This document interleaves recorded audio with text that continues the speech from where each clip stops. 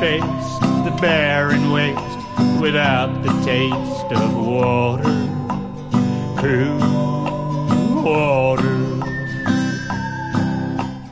Hello and welcome to episode 53 of the Film Yak Podcast. I'm Kevin. Jonathan. I'm JR. Once again, we wish all the best to Jonathan and his baby daughter. Hope she gets well soon. But today, we are here to talk about quite a few movies. At least, JR and I are here to talk about quite a few movies. I'm here to listen. Yes. Today, we're going to be talking about Synchronicity New York and the Coen brothers' latest, The Ballad of Buster Scruggs. How's everybody doing? Available on Netflix. Got to get that sponsorship thing in early. I can't tell if you messed up that title on purpose or not. Yes, I did. Okay. Because remember, I messed it up last time. Not on purpose, but I was like, you know. Just put in a different S word every time you say it. We're here to talk about Seinfeld, New York. Yeah. God. Synchronized New York. Yeah.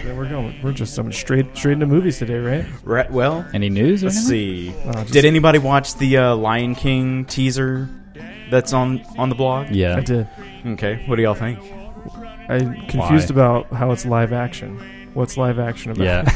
Literally nothing. There's no, unless a human shows up at some point, it's animated. Granted, it's CGI, but, it's not like Milo and Otis where they were able to, film a cat and a dog as they go on adventures. So it's just a remake that is differently animated. Yes. And exactly. That's okay. I'm just confused about calling it live action. When are they going to stop? I don't know why they're doing that. They're not going to stop. I don't think they're going to. Got Aladdin and Lion King in the... Yeah, I'm waiting for Rescuers. They're not going to do that. Well, they might 10 years from now. Right. Or they might do Rescuers Down Under. Little Mermaid? How might do that? I don't know. I could see that. I could see that because that was the one that kind of really opened the door for the rest of them, right? Yeah, and it's also a very popular Broadway musical. Yeah, yeah. I just imagine if it's got a Broadway musical, it's probably on the list, right, to get remade. Great Mouse Detective doesn't have a Broadway musical. It does not. Should. I don't think. Yeah. Sorry, guys. Yeah. Other than that, it's been a pretty depressing week for film fans because everyone dying. Yeah, it started with Nicholas Regg, then William Goldman, then Bertolucci, and who am I forgetting? The creator Ricky of SpongeBob SquarePants. Yeah, he creative. died too. Yeah, Damn. of ALS, and that's a real bummer. It's like we're getting to that point where it's almost 2020. Yeah, and people, all these heroes from the 60s and 70s, they're all going to just start dying. Yeah. So. Yeah, it's just weird that they all died in 1 week. Yeah. yeah. We didn't spread out the the film titan deaths. Yeah. I remember back in 2016 there were a lot of I guess for people of our generation, a lot of people that we really admired and looked up to died. And, there were a lot of people who are still saying oh, well, celebrities and people die all the time. 2016 wasn't necessarily that bad. 2016 took away Greg Lake and Keith Emerson. It took away two guys of Emerson, Lake, and Palmer. David Bowie, too. Yeah, David Bowie. First few days of January. Prince. Yeah. Yeah. But, two guys out of a trio, that was whoa. We got some terrible news, though. Netflix going to make a live-action Cowboy Bebop show. Is that for real? It's for real. Why? Why is this happening? I don't know. Is there ever going to be a point where Netflix goes, you know what? Maybe we don't need to do that. I was actually looking through the Netflix shows, the new releases and stuff. I don't know what anything is. Yeah, it's so difficult to keep up with anything that's on old. there. Yeah, and if you're not watching them, they're not really marketing them to you. Yeah, there's a few that they want you to watch, but yeah, they they're reading your algorithms closely, and if you're not interested, they're like, oh, I'm not gonna waste my time on him. Right. See, like the problem is like my wife will watch she'll watch like Sabrina, the new Sabrina show, and then they'll just load it up with like all these like Netflix horror shows and horror movie. I'm like, I don't want to watch any of this. Right. I do want to watch a couple of those. I would like to watch Sabrina, and I would like to watch Sabrina is pretty good, and I'm not really a fan, or I've never watched it or anything, but it's well done and cool. pretty freaky at points. Nice. Very liberal with the Satanism. Oh, like hardcore. It's pretty awesome. Nice. But yeah, it's definitely worth checking out. Did you guys watch the House on Haunted Hill? Did we talk about that already? The Haunting of I think we did. Hill House. I don't know. My wife watched a couple episodes of it. I haven't watched it yet. Yeah, my brother told me about it. Apparently, it's like a sequel to like the book. Some sort of like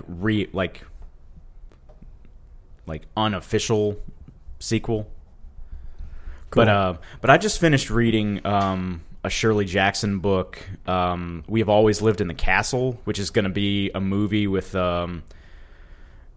Alexandra Daddario and Sebastian Stan and Taissa Farmiga, however you pronounce her first name. And didn't think much of the book, so I doubt the movie is going to be that much better. We Have Always Lived in the Castle. Sounds like some rich people shit. Yeah. Sorry, I just never heard of it. No idea. Yeah, I mean. All right, well. All right, so on to the movies. You guys dive in. Yeah, let me.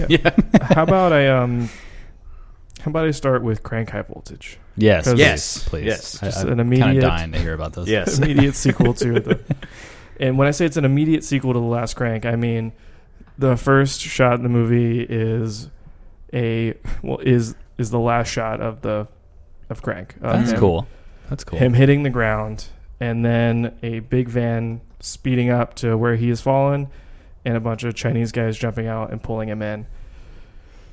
Because in this movie, in this Crank, Chev Chelios, played by Jason Statham, in case anyone missed our last episode, is trying to track down the Chinese gang that took his heart out to put in their old, like, dying leader and replaced it with a temporary battery-powered heart.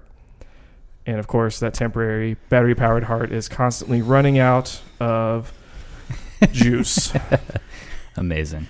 Wow. Why don't they just kill him? They can't kill him because they have to get the heart out while it's pumping. Why don't they kill him after they get the heart? Yeah. Because the grand plan is to harvest all of his organs after that, starting with his large member. Interesting. It's a very right out of the gate, we jump into some real racist shit. It's pretty bad. Because I remember some of the Asian girls on the bus were talking about how big his dick was. Right. So can you do a dick transplant? I don't think so. I don't. Well, maybe. Who knows? What the fuck do I know? I'm not a doctor. Yeah, I mean, I'm not a dick doctor. Let's leave that for another podcast. I'm gonna look that up. What's the Wi-Fi password? So that's the setup of Crank High Voltage. He, of course, wakes up before another surgery can happen. He kills the doctors operating on him, escapes, and is constantly looking for an electric source of some kind to power his heart. The way this movie is set up and the way it plays out, just like plot-wise, is probably a little bit more sophisticated than the original. And it's also just, the pacing is so much better. There are no long sequences of Jason Statham just making phone calls. Does it look better? It does look better. Okay. It goes like more aggressively handheld, but it's just done more competently. But still cheaply. Like John would still hate this. Like it's still, it does not look good. It just looks better. Better than cell phone video. And they're still doing like a lot of the stupid like effects. Like the cunt spell on the forehead thing. Right. There's similar gags like that, but there are fewer of them. And about 45 minutes into the movie, there's actually a point where we follow like a different character, not just Jeb Chelios. Like, Amy Smart is back, and we actually follow her down the street for a few minutes, it was jarring at first, but it worked out. It's still funny. The ending is ridiculous in a good way. Lots of things that happen until that ending are ridiculous in bad ways. Is the ending open-ended like the first Crank? Yeah. Yeah. It's been 9 years. I don't think they're making another one though. Right. Yeah. Right. They have Grand Theft Autos that look better than this one, so why bother? If you don't ever want to watch this movie, and I'm not gonna necessarily recommend it, go watch like the last 15 minutes.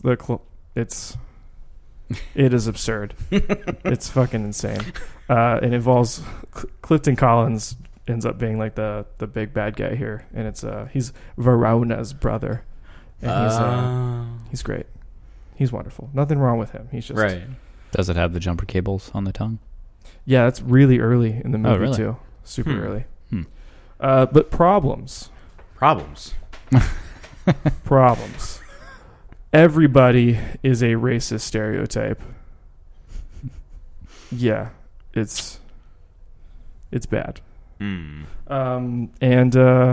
Is it like commentary kind of level, or is it just no? like It's just trying to be tasteless. Okay, it's just trying to be absolutely tasteless. Okay, gotcha. The old gangster who gets Chelios' heart is David Carradine in Asian Face. It's like really, yeah. Wait, it's actually David Carradine? Did I get that? Yeah, it's David Carradine. It's David Carradine in Asian Face. It's of real all bad. people, you would think that he would have been like, "Hey guys, maybe we don't do this." Well, I think it's wow. Again, it's all a joke, and it's all just supposed to, like, he's got like the long, wispy old man beard, the Fu Manchu thing. Yes, Ooh. and he is in the back of a limo with this brand new heart pumping through him, just like catcalling prostitutes and stuff, and just like making like sucky noises, and just like, oh my god, This had to be one of his last movies. I hope it wasn't the. I hope it wasn't the actual last movie. But his name. When they say his name, it doesn't sound ridiculous because it sounds vaguely Chinese. But he's credited as playing Poondong, and Wow. Oh boy, That is they like usually some- say it. They say it faster than I'm saying it, so it doesn't. I'm really letting you hear it. I'm not even going to attempt that. Jesus, that's extreme. It is, and Yeah, that's there are there are more issues with like the LGBTQ characters. Like Efren Ramirez comes back as Kato's twin brother Venus, who wants to avenge Kato's death, but he's got full body Tourette's. So every time he's in any situation, he just starts like his whole body just starts freaking out. So like now the movie wants me to laugh at this ridiculous gay character and also someone with like a horrible disease. Jesus. They're piling it on so thick with some of these characters. Wow. Jeez. Have these guys made anything else besides these Crank movies? Yeah, they made. We talked about last time. They made Gamer with Gerard Butler and Oh, Michael C. right, Hall. which was also pretty shit. And they made the second Nick Cage Ghost Rider movie, which was better than the first Nick Cage Ghost Rider movie. But that's all I can really say about it. Right.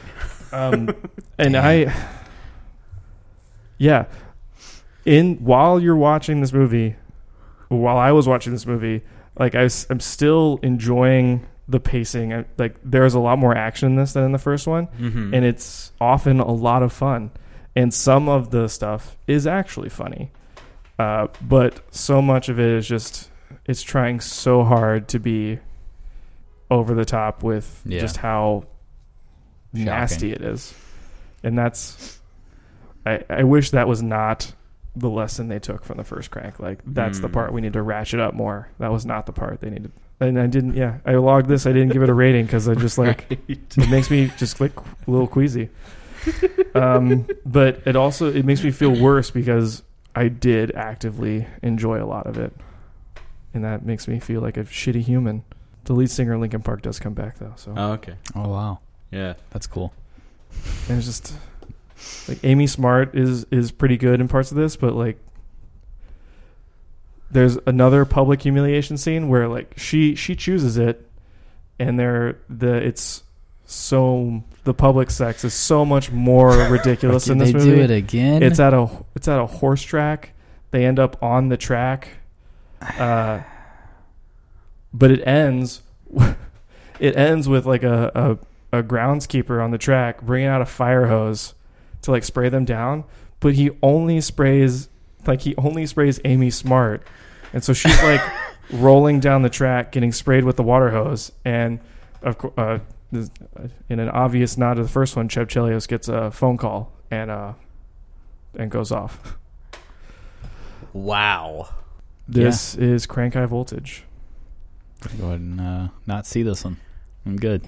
Sounds ridiculous. Yeah, I enjoyed the first one, but this one just and I wish I could say more positive things about it, but the same things. Yeah, there are positive things. They're just the same things they did in Crank 1 that kind of are a bit more polished. right. So yeah, 5 out of 5. I'm sensing. I'm gonna say 2.5. Maybe 2. honestly, if I go more than 2.5, I just feel like I'm endorsing this movie, and I feel like that's a bad idea. So 2.5. Well, JR, don't sit down too much. You want to talk about Widows? Sure, and that's all I'm doing. I'm just talking about your movies because I watched all the same movies. Yeah, we ended up pretty much watching the same movies this week. I mean, I watched some Monty Python, which you didn't, but there's still plenty of. So we're gonna have a real dialogue here. That's right. Like the literal meaning. Two people talking, Yeah, not 3. yeah, He's not even listening anymore. It's fine. yeah. I mean, at this point, this is like the Joe Rogan podcast. Like, I'm Joe Rogan because I'm bald.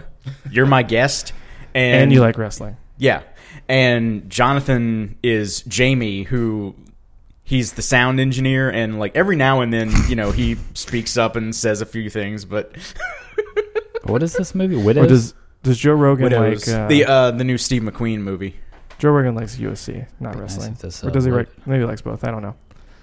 Don't actually listen to much Joe Rogan. Sorry. Yeah, I mean, there's a lot of stuff that he says. I'm like, dude, shut up. Like, you're just totally wrong, and you're just like for all of his like curiosity about the world and how things work and et cetera, he really like settles on one particular opinion and then just kind of sits on it for a long time. Regardless of whether it's correct or not, or it's like he's looked into it and he knows, as opposed to like he has an idea. Say That's a very human thing. I get that. Joe Rogan podcast, 3.25 out of 5. I give it a 3. Some of his guests are pretty good, but I mean, yeah. Anyway, Widows. Yeah. So Liam Neeson and John Bernthal and who am I forgetting? 2 guys that don't matter. 2 guys that don't matter. They pull a heist and shit goes wrong. Everybody dies. And so the widows of all these criminals have to get together with Viola Davis, who was Liam Neeson's widow, and they gotta get a plan together to get $2 million. And none of them have any criminal experience, but they're going to make it work because they're strong-willed women. Now. what a strange Well, idea for a movie. You left some stuff out of that. Like, someone is actively threatening. Yes. Like, like the people who lost their money to Liam Neeson, and that money burned up in a fire when the van exploded. Oh, okay. Right. Like okay. those people are actively threatening Viola Davis, Yeah. with harm and just possessing all of her stuff. Yeah. So the strong will kind of comes out of necessity for sure Mm. in this instance. But continue with your incorrectly negative review. And also, there's Colin Farrell, who's Just in everything. now. yeah, who's like a sixth generation alderman who's running for election or re-election. Election. His His dad is retiring. Yeah, his dad, played by Robert Duvall, who like just really gets into the racism. He just yeah, really relishes those N words. Yeah, he really does. It's odd. Fun. Yeah. And so for me, the movie is going on until about halfway through, and I'm liking it. Then from that point on, things start to go like really south for me. Things start to get like really forced. There's a lot of hero speeches, a lot of, I've lived my life this way my entire life, but never again. And it's like, I can see the merit to that, but it felt so much like, it just felt so forced. And there are some plot twists that I didn't really see coming, but when they did happen, I was like, oh, that's not very good. And yeah, so the movie itself left me pretty cold. JR. I was 100% Rebuttal. in on this movie. I enjoyed every turn it took, even though, like, thinking about some of the things that happened afterwards, I was like, well, that's kind of stupid. And like the plan, like Viola Davis doesn't have a plan. Viola Davis has left Liam Neeson's book of plans. Right. And like she and her team have to figure some shit out, and they have to use their brains, and they do. But the plan itself is Liam Neeson's, and the plan itself is not what I would call like a masterminded like heist plan. It just seems like we could have thought this out a little bit better. Yeah. But I really liked the three main widows, Viola Davis, Michelle Rodriguez, and Elizabeth Debicki. I thought they were all great. And like your moment, like my rebuttal to the speeches thing is like Viola Davis does give these speeches because she is living in a place of fear, and about 2/3 from the movie she learns something without really telling the audience that kind of changes her outlook on what's going on, and I won't go into that because it's spoiler heavy. Right. And then like Elizabeth Debicki, when she does say like, I'm not gonna let people treat me like that anymore, I feel like that moment was earned, because we don't see her get punched around by John Bernthal, but we do get like see her, the first time we see her is with a black eye. Yeah. And we see how her mother is shitty to her. And I feel like that moment is earned after all the shit she has been through in this movie, when Viola Davis slaps her, for her to be like, fuck you and fuck this. It's not how we're doing this. Yeah, and she gets her own slap back to Viola Davis. So, and there's a lot, like this movie is about the heist, and it's also about institutional racism, and it's about neighborhoods in urban places. It's about a lot of things, and it's about all these things without having to beat all of them over the top of your head. Like I felt like Steve McQueen did a great job with his themes with Colin Farrell and Robert Duvall without giving them too much screen time. Like they are connected to the story because of the heist, it turns out. I think that's not necessarily a spoiler. Maybe it is. Retroactive spoiler alert. Who knows? Damn. yeah, I mean, They are connected to the I'll situation. never see this. Really? No, you just spoiled it for me. Oh, no. Were you never going to see this, or were you? I honestly never even heard of this. What? Yeah, I don't. We've know talked how about the deep- trailer on this podcast I don't more know than how- once I He think might not have been here. because we I talked about the probably teaser, wasn't. and then I like think I 2 even, months later we talked about the full one. I think I even saw the teaser. I just like totally forgot about this. Right. But yeah, Have any of you guys read any of Gillian Flynn's novels? I've read Gone Girl, No. and I wasn't particularly like. There were parts of it that I thought were really good, but then like with this movie, like it gets to a certain point and then it starts to go down. Like the tension has been built up and it doesn't resolve itself in a satisfying way for me. Okay, then since Jonathan, you haven't read. Since you haven't read any Gillian Flynn, I'll just go ahead and not touch my comment. She's a co-writer on this. Right. movie. no, go ahead by all means. It's just if you know her books, her presence in the script is definitely felt. Mm. But that's it. Okay. I agree that this movie's ending was not nearly as satisfying as its first hour. Yeah. And I get tired of some of Steve McQueen's overly technical camera stuff, and that is probably just more a personal preference. Like, I think he's probably going to get nominated for Best Director. If this movie gets nominated for nothing else, it'll probably be for Best Director just because of some of the technical wizardry stuff in here. But yeah, because like to your point about making like, you know, putting issues on the screen but not necessarily beating you over the head with them.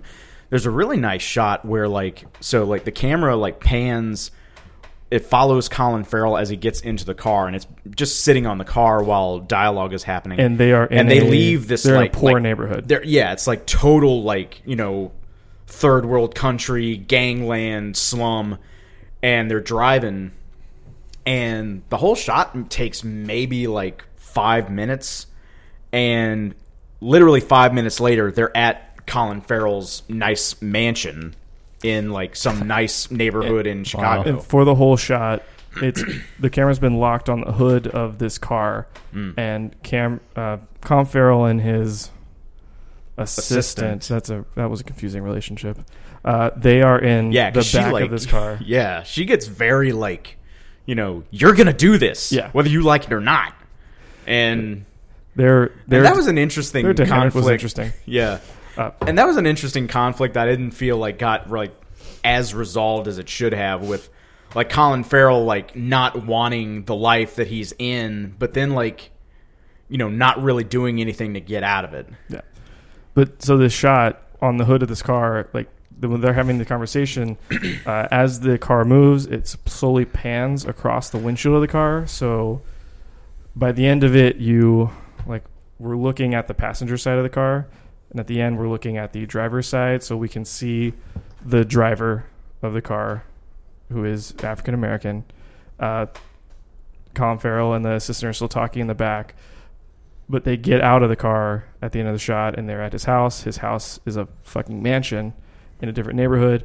Obviously, it is meant to show you like how close these worlds are, and it really. Colin Farrell is talking specifically about like this poor black neighborhood, and while he's doing so, we're looking at a black driver just staring out ahead, obviously hearing everything Colin Farrell is saying that is not, you know, super great. Like certain things that he says are like, well, that's inappropriate. Yeah, and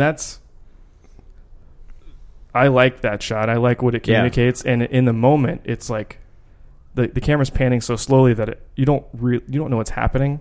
You're like, why did he make this choice? Why are we just looking at the windshield of a fucking car? I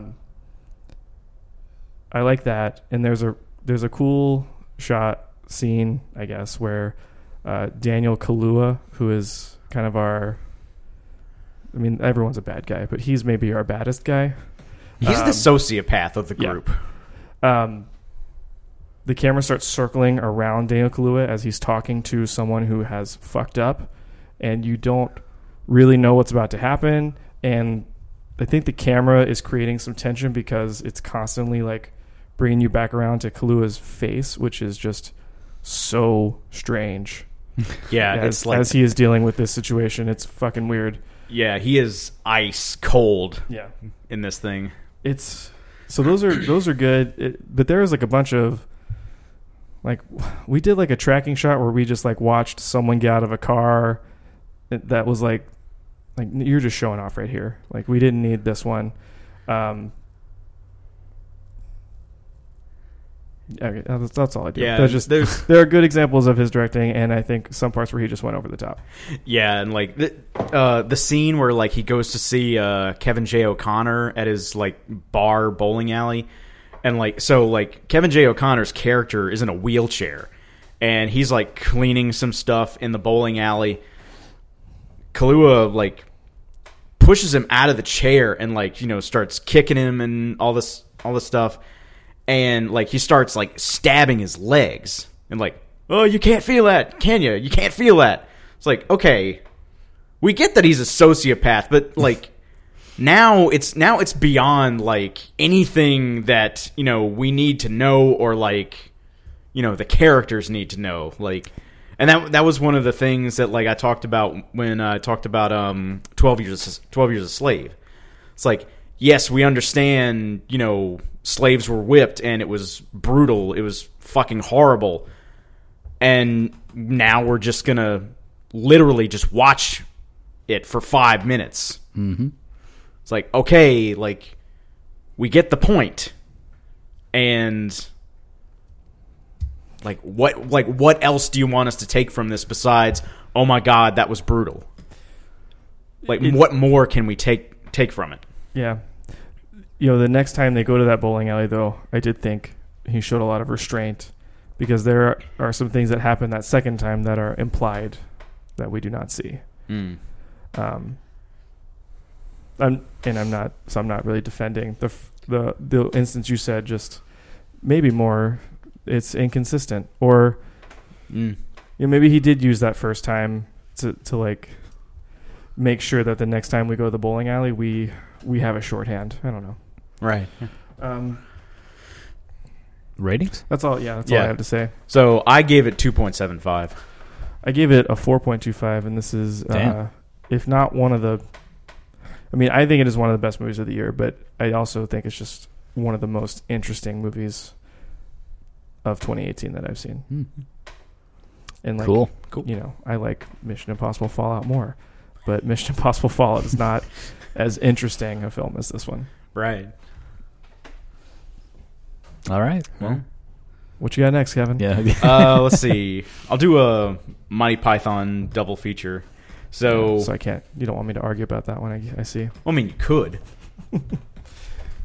You could. I might. Yeah. So I rewatched Monty Python and the Holy Grail and Meaning of Life, and like both of these are still just as hilarious as when I first saw them. And wrong. Just kidding. Sorry. I won't do that again. Yeah, like everything from, like, are you suggesting coconuts migrate, and there's a fantastic scene in The Meaning of Life where it takes place during like a Zulu war, and they're following like the British officers, and one of them during the night lost a leg, and Yes. Well, this is nothing to worry about. It was lovely about. Probably a virus. Keep warm, plenty of rest, and if you're playing football or anything, try and favor the other leg. Okay, it'll just grow back again then, will it? I think I better come clean with you about this. It's not a virus, I'm afraid. So funny. You weren't there, man. You weren't there. But yes, and like John Cleese playing the school teacher giving the sex lesson where he actually does have sex with his wife. That's hilarious. And Sounds disturbing. well, if you see it, it's not, you know. It actually features Patricia Quinn, who's probably most famous for being Magenta in Rocky Horror Picture Show. Cool. Yeah. Also, I do have to say, there's a behind the scenes of Meaning of Life called The Meaning of the Making of Meaning of Life, and whoever put that together, like, they just put it together brilliantly. Like, there's some, like, older footage of John Cleese talking about this one scene, how, like, dreadful. Sorry, Yeah. you're trying to do all of that. Yeah, sorry. You're Yeah. peeking out here. Yeah. Yeah, Kevin's dreadfully excitement is just exploding the audio interface. Yeah. Sorry, go ahead. So Cleese is saying, like, dreadfully boring, unbelievably tedious, and utterly unrewarding. And then it cuts to him in modern day. I think it was a happy set. And the whole thing about the Crimson Permanent Assurance, which was initially going to be one sketch, and then they gave it to Terry Gilliam to direct, and, like, John Cleese said, like, next thing I'd heard, he had produced a sequence which I think was 31 minutes and had gone $1 million over budget. And then they cut to Gilliam. I don't know how much it cost. I'm told it was pretty expensive, but nobody ever told me to stop. I figured a producer would come along and say, get out, but no one ever did. Which was, knowing what I know now about Terry Gilliam, it's like, that is pretty hilarious, because that never happened again. Yeah. Like, we'll talk more about this when we get to Other Side of the Wind and They'll Love Me When I'm Dead, but, like, directors having to put up with interference and all that, it's, like, really interesting. Sweet. So ratings on this? Oh, 5 for both. Cool. Yeah. The movie's Of disgusting. course. All I remember just going by- all I remember is the restaurant scene. Well, it's supposed to be gross. Yeah, it works. It's gross. Yeah. Oh, and the liver donor scene. Look, I can't give it to you now. It says in the event of death. No one's ever had a liver taken out by us and survived.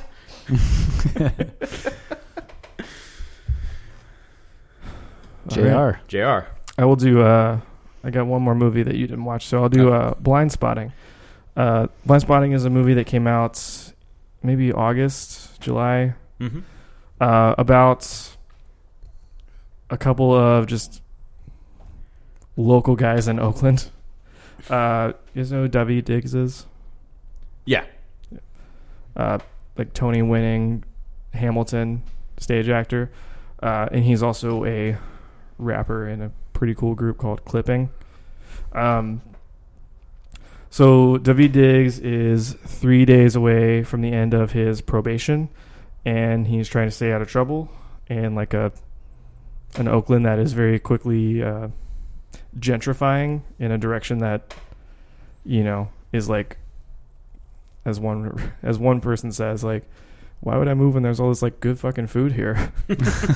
But is, you know, it's pushing like people out of the city, and, you know, like gentrification does. Yeah. So in the opening sequence, Diggs sees a cop shooting and killing a young black man, and then the movie just kind of follows Diggs and his friend over the next 3 days as they move furniture in and out of houses, and Diggs like quietly deals with what he saw. And the other guy, by the way, is played by Rafael Casal, whom I've never heard of. Diggs and Casal wrote this together, and there's like a lot of musical stuff in it. They kind of while the day away rapping to themselves about their situations, and it's really cool. It's a cool little movie. Diggs and Casal are both really good. They're both like their lives are going in different directions. It never feels very heavy-handed, even when it gets pretty stylized in some places, with some like dream sequences that are really cool. Mm-hmm. And a lot of times it's very colorful. It's nice to look at. And the only problem with this movie is is the ending. The ending is like when the ending happens, you're like, oh, now I see what you've been doing. Now that colors everything that came before it. Is like, it's like you wrote this ending scene, and you were like, this could be a movie, and then you just like reverse engineer from that. Oh no. So that is a bummer, but there are great performances, a lot of awesome moments. And, it's like the first time they made a movie. Give them a pass. 3.5 out of 5. Cool. A lot of cool stuff here. Cool. That's it. One other that you hadn't watched. So I finally got around to rewatching Mulholland Drive. And Sweet. And I maintain that... I still haven't seen Twin Peaks: The Return, but I doubt that anything in there is going to be better than the Club Silencio sequence in Mulholland Drive. That for me is the whole thing is a 10 out of 10. There's some shit that gets close. Oh. You're probably right. Okay, but Jonathan's our resident Episode Lynch. 8. Episode 8 of The Return. Okay, you need to watch it. Yeah, I know. I've been meaning to. Top shelf Lynch. Yeah. Yep. Have you seen Fire Walk with Me? I need to watch it again because when last time I saw it, I had just finished watching the original series of Twin Peaks, and Fire Walk with Me is not made for fans of the original series. No. It's made for fans of David Lynch. Neither is The Return. Yeah. Well, I think wasn't it John who said I guess. or Not really. All right. I really like Twin Peaks, but I also I love both. I like change too. So. Yeah. Right. Yeah. I love them both. Yeah. Well, didn't Lynch say something like you could just watch Fire Walk with Me and The Return and you don't really need? I don't know. I would say that is not true. He might have said that, but I would. Right. Okay. Part of what makes The Return interesting is the internal tension the viewer gets with what's going on with with Kyle MacLachlan. Right. Yeah. And that requires you to have seen the original series. Right. But yeah, so Mulholland Drive,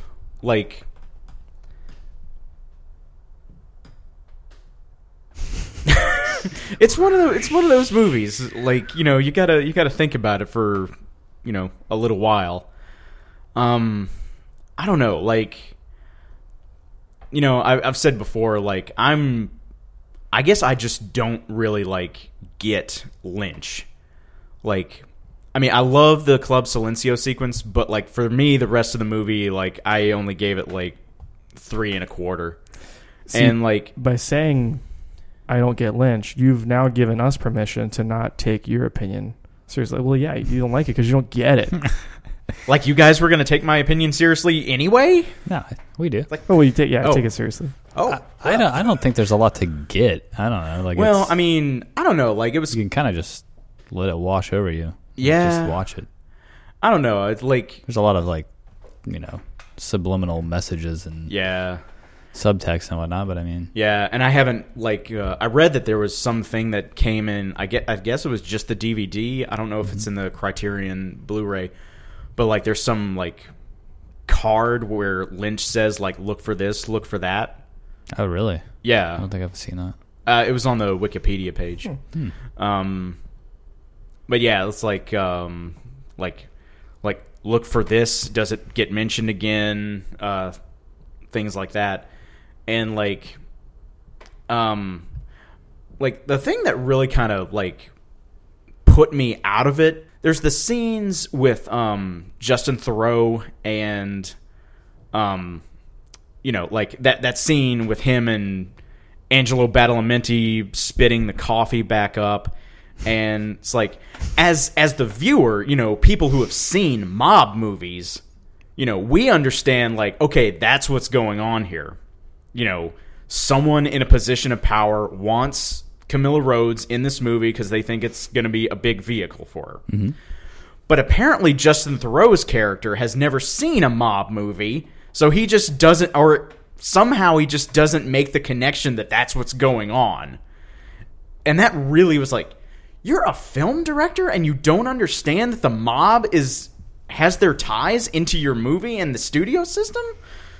Like that was the things that, like, you know, like the box, the guy dying of a heart attack after seeing the you know, the hobo and all that kind of stuff.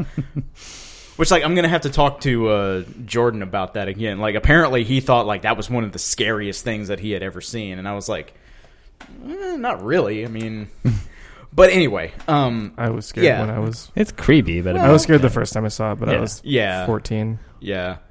I don't know. Like, maybe, like, I know for a fact that when I first saw this movie when I was 19, I just, you know, I didn't get it, but I was 19. You know, I don't think a 19-year-old is really legitimately able to get a Lynch movie. Like, they can say that they do, but, you know, you're 19 and you're just discovering what film is, or what you think film is. And so, but now as an adult, like, I can appreciate a lot of what's going on in the movie, but it just doesn't pull me in like maybe it should.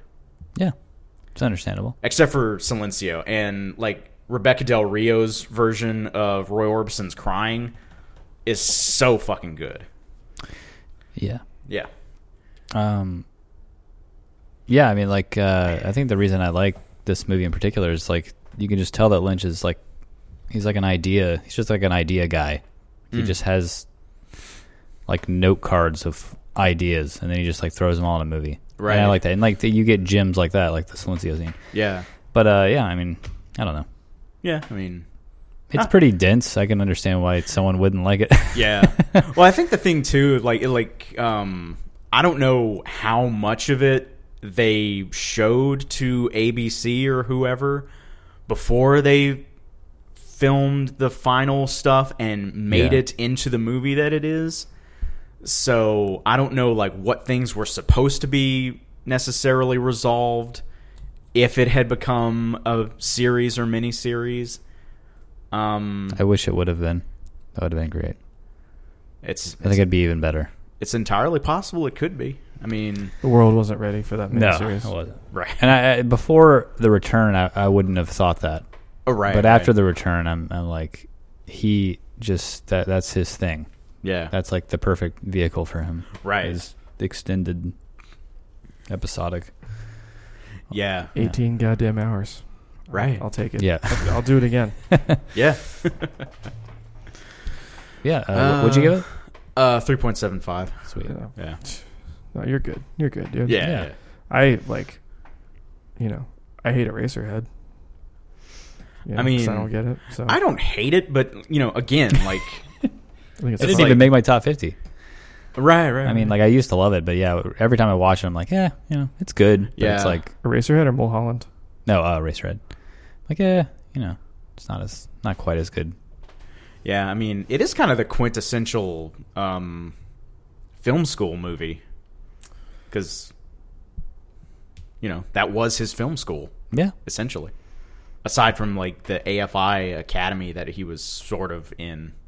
It's so miserable to watch. Sorry. I mean, it is. There's no joy. There's no joy in a lot of movies that I like, but man, Yeah. I cannot get anything out of Eraserhead. We'll get to I'm the sorry. No Joy later on. Oh, yeah, With, for sure. 19. Well, something else, too. Surprise. Yeah. Both of our deep dives. That's one way to ruin a Friday night. What's next? I'm sorry. Let's see. You want to talk about Other Side of the Wind and They'll Love Me When I'm Dead? Yeah. Let's Cool. speed this up. I got like 45 minutes. All right. So Kevin and I both watched the unearthed, put together recently, never finished Orson Welles film on Netflix. I started it and I didn't finish it. It's called The Other Side of the Wind. It is about a film director who is absolutely not Orson Welles. And I know I'm kind of In any way, shape, or form. before I get, I watched the documentary "They'll Love Me When I'm Dead," and I'm mad because so many of the thoughts I had were echoed in that documentary, and now I'm just going to be quoting the documentary. That's on Netflix as well? Yeah. Cool. So anyway, this film director played by Jack Houston, John Huston. John Huston, not Danny Houston or Jack Houston, just John Huston. he has lost his leading man for his film called The Other Side of the Wind, and he is now trying to gin up interest and support and money by having this basically like what we think of as like a press screening, but he's holding like a screening and a party for film people and critics so he can eventually finish this movie. And so the movie takes place at this party, and we also get to see extended sequences from the film project that he is working on. And not only so we have the film within a film, The Other Side of the Wind, and the stuff at the party is actually documentary footage being shot. So while we're at the party, you're constantly seeing a film crew walking around filming everybody. Structurally, this is wild. It is just a wild fucking weird thing to see, because at first you're not really clear that everything is supposed to look like a documentary, and it just almost like looks like incompetent footage that has been put together into a movie. And they're using all kinds of different film stocks, black and white and color. And then the film within a film is, I'm going to call it purposefully bad. Yeah. And I made a note that it looks like Antonini's Zabriskie Point, which is, I think, a terrible movie. Thank you. And then It's a piece of shit. and then in the documentary, they're like, and Orson Welles bought the house next to the house where they blew up in Zabriskie Point. And I was like, God damn it! Right. Let me be original. Let me be smart. Wow. So anyway, Kevin, I saw that you did not like this movie, and my thoughts to that before I even let you have an opinion were, this is not a movie to like or not like. It's almost like weird to rate this movie, because it wasn't completed. Orson Welles did not complete it. Yeah. We're seeing, and he never finished filming it. Like it's not just that he didn't get to edit it; he never got to finish shooting all he wanted. So to rate it almost feels not right, but damn it, we did it anyway. Yeah. And that was something that like I feel. I said it in my Letterboxd review about the documentary about this movie. Like, I think there's so much more to this story that they didn't give us. Like, Absolutely. Like, for instance, like, I could be wrong, but I know, like, Orson Welles was, like, suing the Iranian government because they had, like, seized most of the film. Mm-hmm. Did he ever get the film back? Or, like, how did they get... Like, who put the film together? Was it Netflix? Like, did they finally get the film Netflix, away from the Iranians? Or I don't remember. This was not in the documentary, They'll Love Me When I'm Dead. But this has been in like reviews and articles about this. Netflix or whatever producing team worked with Netflix paid a lot of money to retrieve this film. Okay. And then a lot of money to put it all together. Right. But I don't know exactly how they got it. Yeah, because Orson Welles was filming in this in like the early 70s, and like he had to put it away for a while because he didn't have any money Or a leading man. And then the Cultural Revolution happened in Iran, and like they kept the film, they seized it, and like he was in Paris trying to sue them to get the film back, and you know, this whole mess of a thing. And like, I don't know, like I think this documentary like poses more questions than it answers. Like the whole thing about like they cover it a little bit with like, you know, he made Citizen Kane, so from then on he was living under enormous pressure. But I still don't think that tells the entire story of like how, like they say he was basically forced to go down to Brazil to film some documentary, and while he was gone, they started cutting up Magnificent Ambersons, and like, you know, they took away Touch of Evil from him for whatever reason. It's like, there's got to be more to this than, oh, he's not making a commercial picture, or, you know... we don't think the movie works, or et cetera, et You're cetera. probably right, but working in the Hollywood system, which was like definitely not an auteur-friendly system, like cutting movies up happened a lot. Right. And so again, there probably was more, but having your movie cut up is not an uncommon thing. It might just be that we really revere not the people at this table, although I might, but we revere Orson Welles as like just one of the best directors that ever worked, and he worked in a system that was not about the director. Right. But I don't know. That documentary was also made by the guy who made "Will You Be My Neighbor" about Will Mr. Rogers. Rogers. Yeah, Yeah. Mr. Rogers. Will Rogers, yeah. Sorry. And that's, that's just kind of like a masturbation session about all the positive stuff that Mr. Rogers did. And this is very, They'll Love Me When I'm Dead is very much like a pro Orson Welles documentary. Yeah. Where we're really just seeing the good things about him, and it's like everything that happened to him was a travesty and he didn't deserve it. And that might be true, but probably not. Yeah, it was funny. Like whoever put the documentary together, they clearly watched F for Fake before they started sure doing did. that, and then he kind of structured it in a similar way. Like Yep.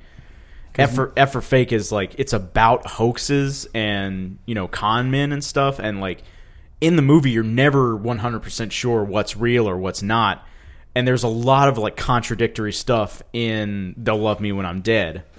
Like supposedly he never said they'll love me when I'm dead, or et cetera, et cetera. Morgan Neville is not a very original guy. Yeah, I do not like him. yeah.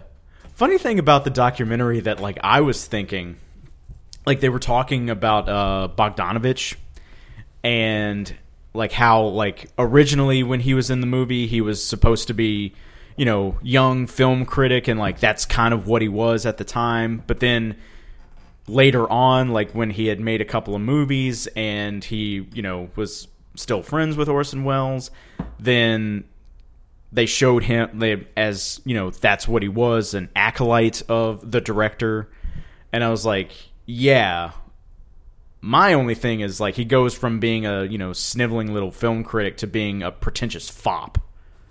Because like I've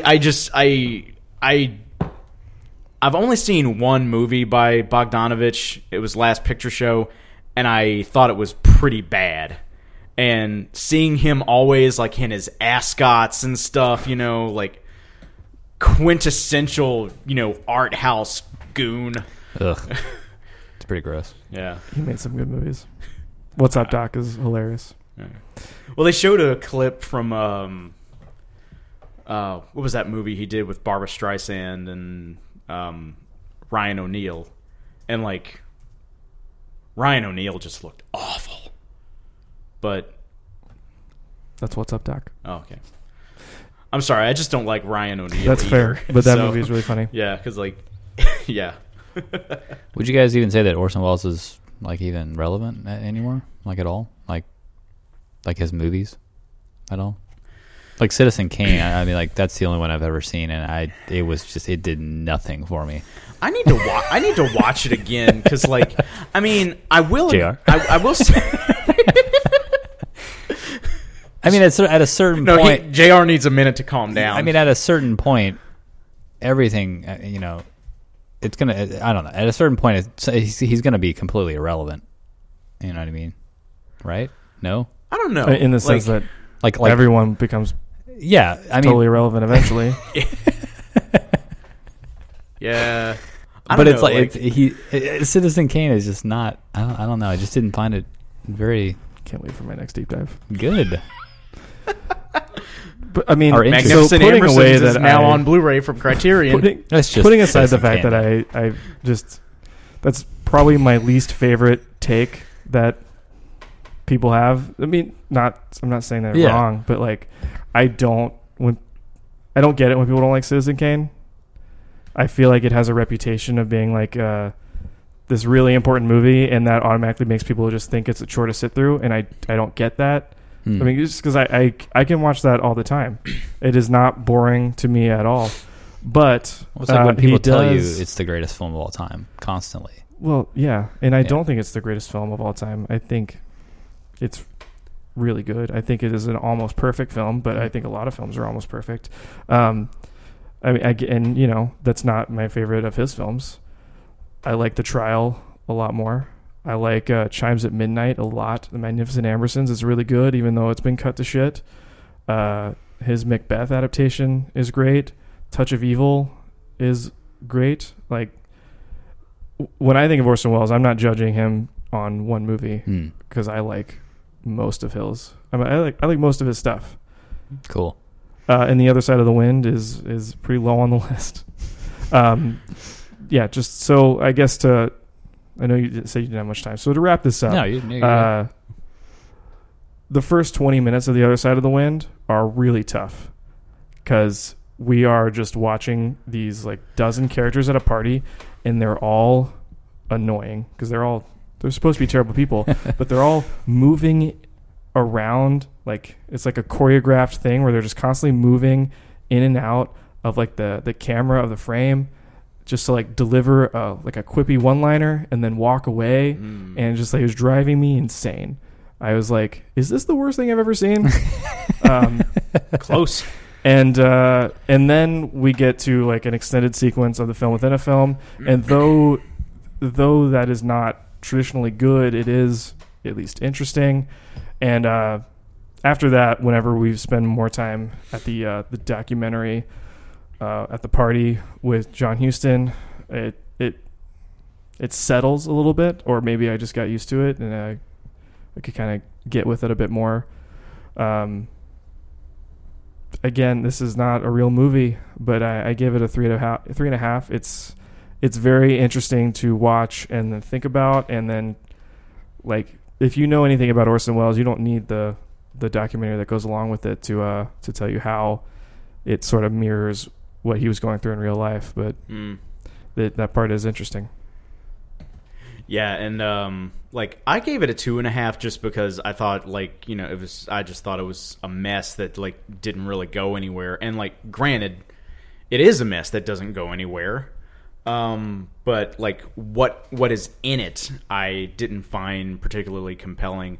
Although I did like when my brother told me that Orson Welles directing a movie about an aging director and it had John Huston playing the aging director, I was like, that's perfect.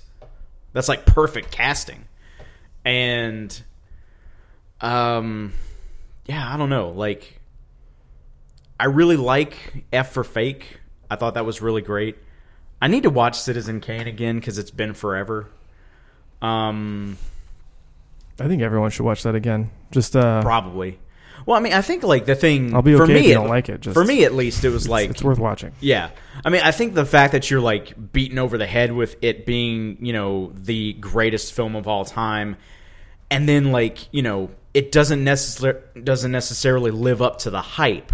So like because it's been oversold by so many people for so long, you go in and you're expecting the greatest film of all time, and then, you know, not necessarily the case. But I mean, I still think it's super impressive that he was able to make that movie when he was 25. Because, you know, having that level of artistic vision and artistic craft at 25 is pretty amazing. But yeah, like, I'm just like, what I'm taking away from this more is like, I want to learn more about Orson Welles. I want to watch more of his movies and like really get a better sense of like this story of him as a person and director and artist. And I think that's probably the point. Mm-hmm. So, I'm glad Netflix released these things. Yeah. Sweet. All right. So, do we have time for Ballad of Buster Scruggs? Yeah, of course. Okay. Yeah. Ballad of Buster Scruggs. Written and directed by Joel and Ethan Coen. Now, I remember seeing a article from The Guardian about how this was originally supposed to be a series, but then it got turned into a movie. But now I'm hearing that it was always supposed to be a movie.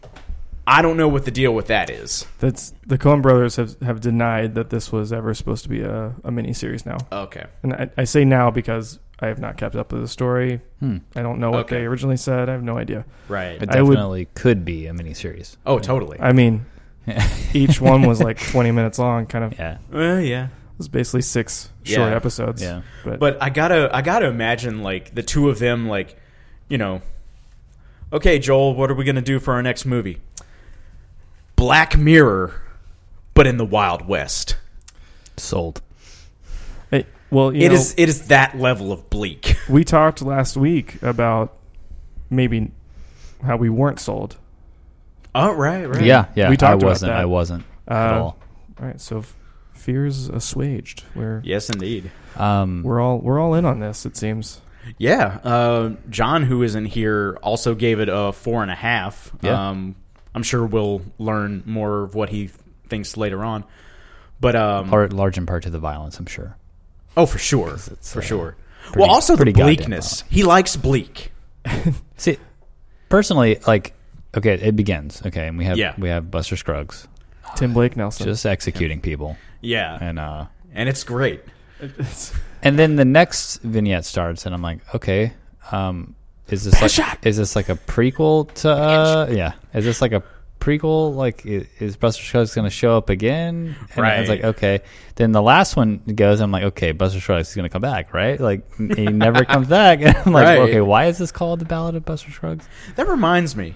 Someone So- explain this to me, please. Because it was the first one and it sounds good. I don't know. Well, like they have the Okay. thing. They have the thing at the beginning with like it's the book, The Ballad of Buster Scruggs, Yeah. and other stories. I remember you really didn't like that aspect of what was the Baumbach movie. the Meyerowitz. That's Yeah, it, Meyerowitz. yeah. Meyerowitz Yeah. Tales, Selected and Yeah. whatever. Like, were you okay with that this time around? Yeah, I didn't mind it. Okay. I really didn't.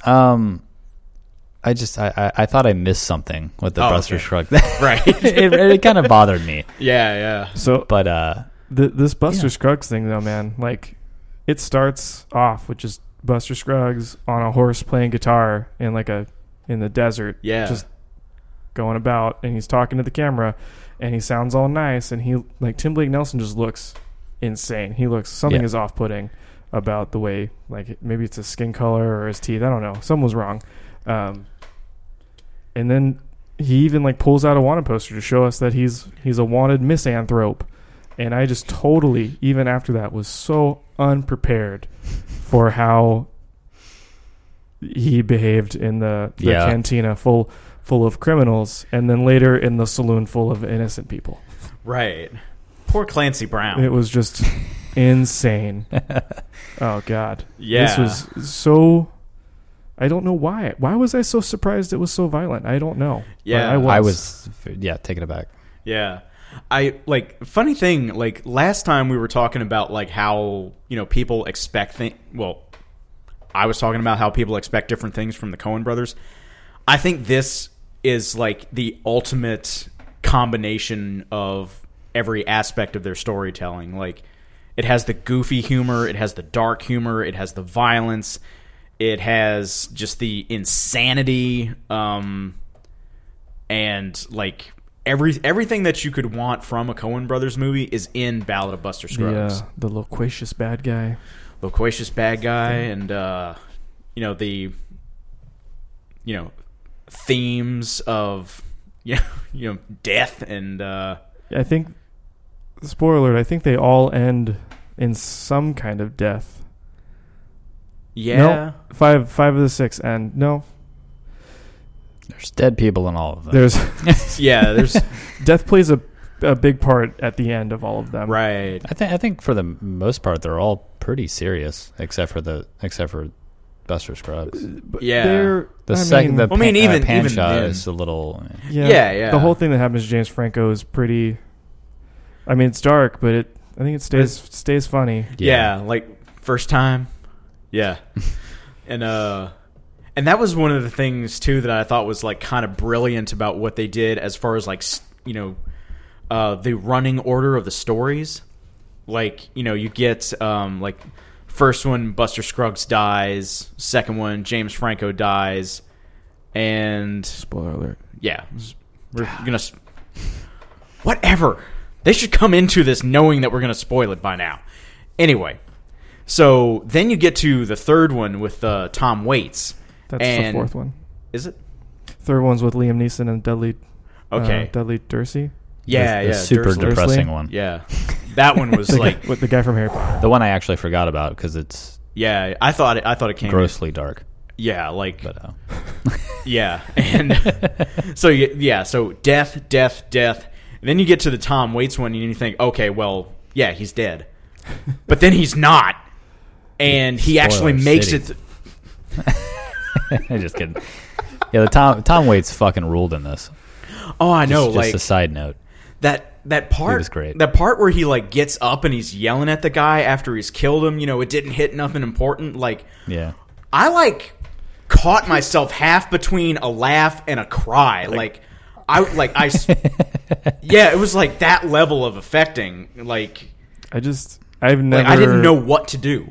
That one had the perfect level of like a comedic flourish and then like dead serious. Right. He's constantly talking to Yeah. the pocket of gold that he Yeah, thinks and is in then that you know hill. at It's the beginning great. the animals kind of like the butterflies like go away and, Yeah, you know, and they, like yeah. it's like that's cute, you know, but then it's fucking dead serious. I like that.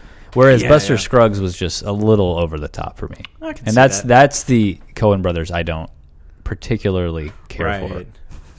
Yeah. They're still great. I mean, I'm never going to deny that they're not great, yeah. but I mean, like, I'm just a little tired of that. I I can felt like see that. all six of these were on brand, but they all felt quite different. Oh yeah, Oh yeah. So I'm curious about this. Least favorite segment. the Liam Neeson one for me, or the last one. I would say the last one because that one was just like The it's carriage ride. Yeah, the I the can't remember the carriage name ride. of it. The Mortal Remains. Mortal Remains. Yeah, I don't know. It just didn't like. I would like to watch the Mortal Remain. Was it Mortal I Mortal think I Remains? think that was it. I would like to watch the last one again. Whereas the Liam Neeson one, I'm good. Like Yeah, because that was just kind of so depressing. depressing, but like I just honestly kind of not that interesting Yeah. personally. I mean, I think it's appreciated the that shortest It of was. It's 2 and 3 are the shortest, and I can't remember which one is actually the shortest. Might be 2 now that I I think feel like it about was 2. But Right. and I'm pretty sure 5 was the longest. Yeah. The gal who Which got that rattled. was another thing that like, you know, death. Oh, someone can actually survive one of these tales, and then you get to the very end of that one. Spoiler alert. And like that was hard. That was the one that hurt the most for me. Like the one with Liam Neeson and Dudley. Mm-hmm. I thought that was super depressing, but like the way Neeson treated him like throughout the short, I was like, well, that's sad, but I mean, what did I really expect? Isn't it also sad that we don't know that actor's name? We just call him Dudley from Harry Potter. Yeah. Sorry, Dudley. The young woman going west, or whatever that one was called. The gal who got rattled. The gal who got rattled. Yeah. Yeah. That was- that Zoe was the Kazan. most Kazan. affecting. That was my favorite one. Yeah. But, mainly because it wasn't. It didn't feel like it was trying to do too much, like, you know, artistically. I guess it was just trying to tell the story. Right. And I Yeah. just love the procedural stuff at the end when the Indians or the Native Americans, you know, he just like has all the like he like, has to get everything ready. He like ties the horse's legs up so they don't run off. Then he like puts the saddle down and gets the guy. Like that shit rules. I love all that stuff. He knows exactly what to do. right. And yeah, that was great. That- And then it has the horrific ending. So. Yeah. That was 'Cause the that was the most, thing. Like Yeah. when I thought like what's his face was dead, at that point I had completely forgotten about the girl who got rattled, and then he comes back and find her and she's got a bullet hole through her head, and it's like, oh my god. And I love. And like the Yeah. way all the stories are set up with the drawings. I at love the beginning. drawing of that one too. He doesn't Yeah. know what he's going to tell. Like that ruled. I love that. That was my favorite one. That was the most thematically well put together Yeah. Yeah. of all of them. And man, everyone in that is so good. And that I have a lot of questions about that story too. Like this woman is going west with her brother to find a potential husband, and they're with his dog, who's annoying as fuck. And it's like, and the guy gets sick, but before he dies, he like runs off, and it's like, where did he go? What's he doing? And so after he dies on this road, like she kind of goes to one of the people. I forget the name of this. The people that are leading the settlers west, right, for help, and he proposes to her, and she accepts the proposal. And then at the end, she is run off because she likes walking away from the trail for a reason that becomes clear later. But then, like, the fiance, the guy, is nowhere to be found, and so this character who has almost never spoken and has not been, we think, really important, like, takes charge and does this whole climactic Native American Indian battle is really odd. And I really want to know where the fuck that fiance went. Yeah.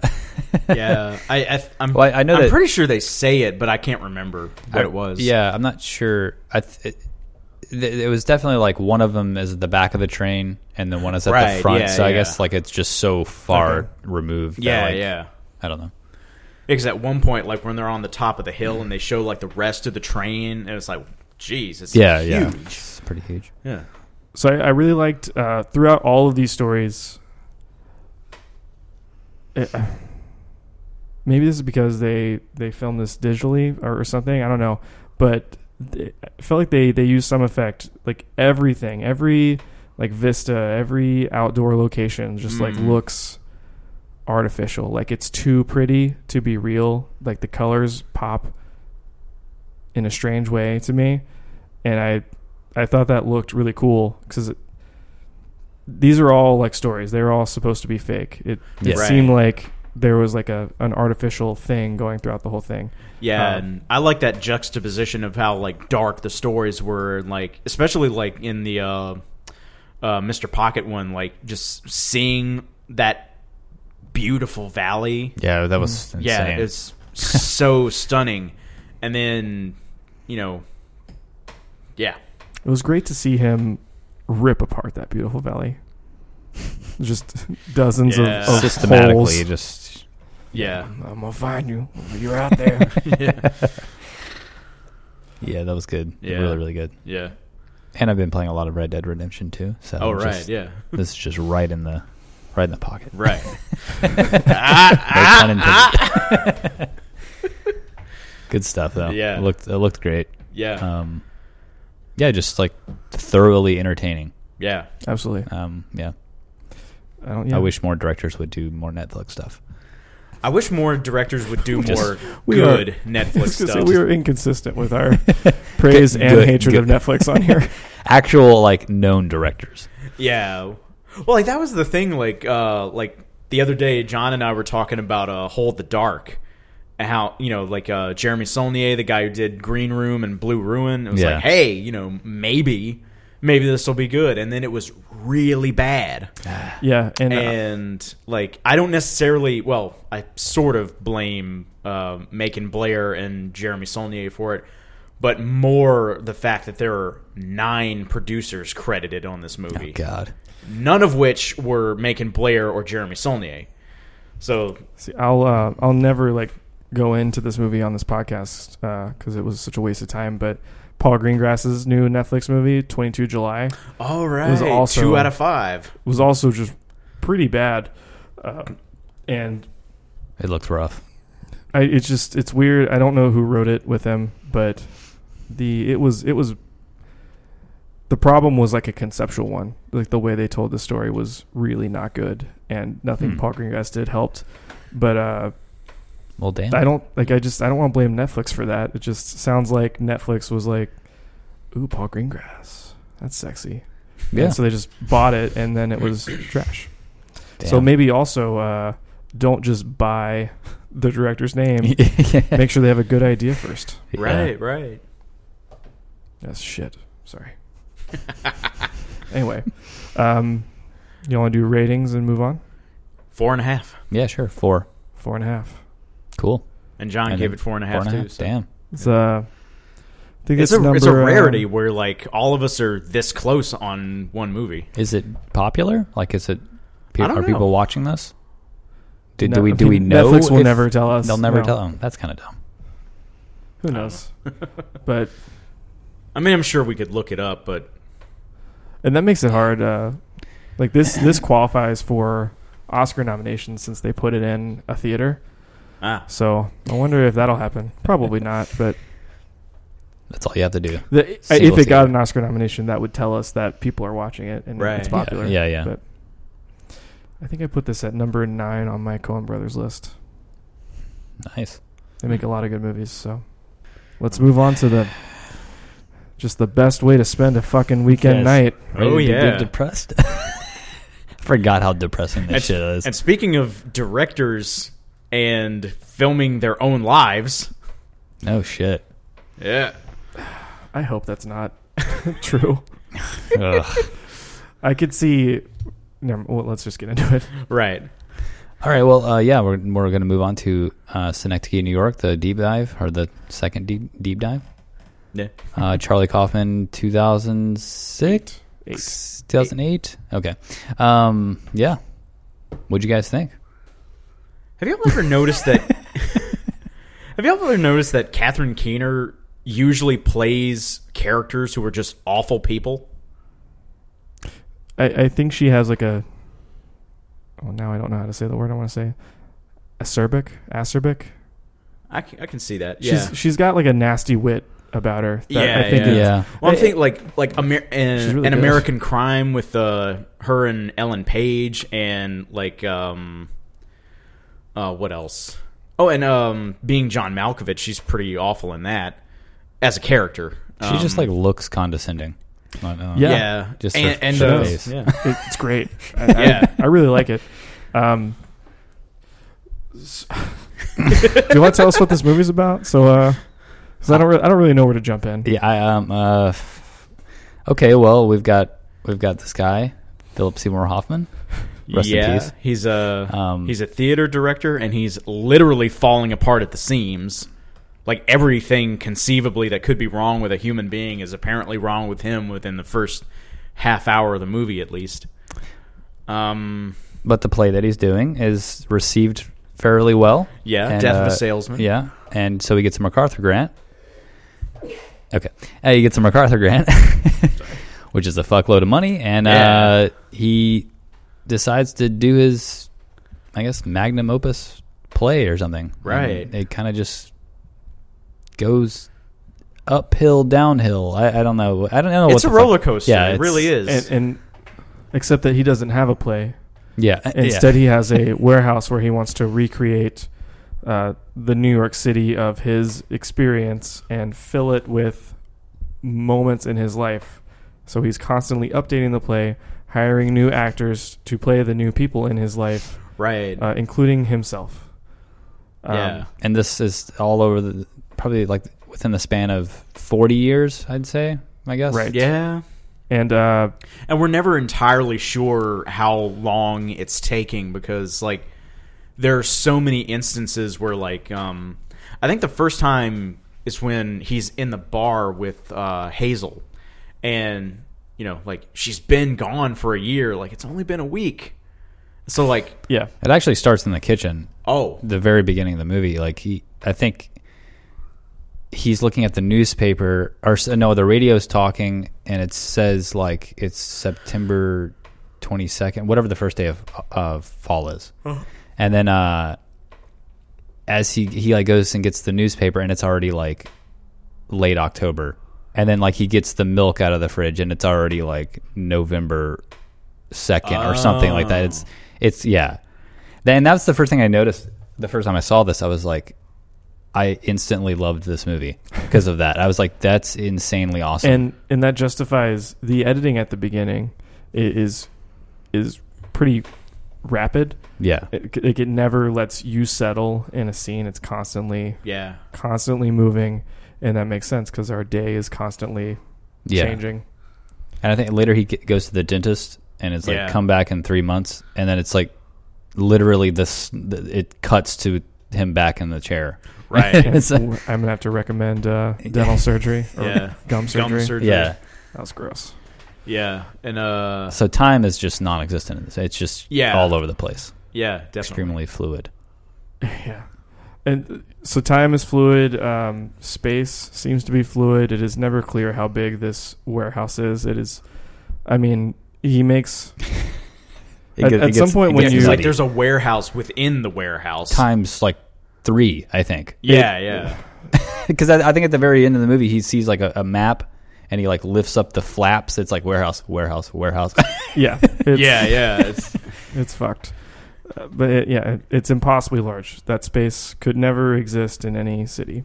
I mean, it looks bigger than like the Truman Show complex. Yeah. Yeah, I mean, it probably is. Because, like, he's basically, makes out like a full, like section, like a practically borough of New York. Yeah. In this warehouse. And I guess we kind of forgot one of the like huge linchpins of the movie is his wife. Yeah, his wife is an artist, and she basically leaves him because she wants to find herself or something with the their daughter. Yeah, and they moved to Berlin with Jennifer Jason Leigh. Yeah, Jennifer Jason Leigh and Maria. Just shit goes insane with that. Yeah. Like that goes off. That gets That to is some really dark areas. Yeah, and before she leaves though, Phil Seymour Hoffman, Caden. I can't decide if I want to call him Hoffman or Caden. Caden, this character has the attention of too many women. Like one of his actors, Michelle Williams, is clearly like in love with him. Yeah. And the receptionist at the theater where they're putting on Death of a Salesman, Samantha Morton, clearly Hazel is infatuated with him as well. And like he again is super schlubby and is falling apart emotionally and physically. Yeah. It's like this is like sitcom husband syndrome where like like why are all these beautiful women in love with this wreck of a human? But that kind of, I forgot about that as the movie went on, where the women more assert themselves. But while he's putting on this play, well, he never puts it on. While they are constantly rehearsing this play for 40 years, things get progressively sadder. He makes progressively poor decisions about relationships with women, relationships with the multiple daughters he ends up accruing. 2? Yeah, just one At with least. Michelle Williams and one with and the one that moved to Berlin. Yeah. Olive, whose diary he reads throughout the movie, because there's a fax that comes in from Berlin from the wife. She left her diary behind, please don't read it.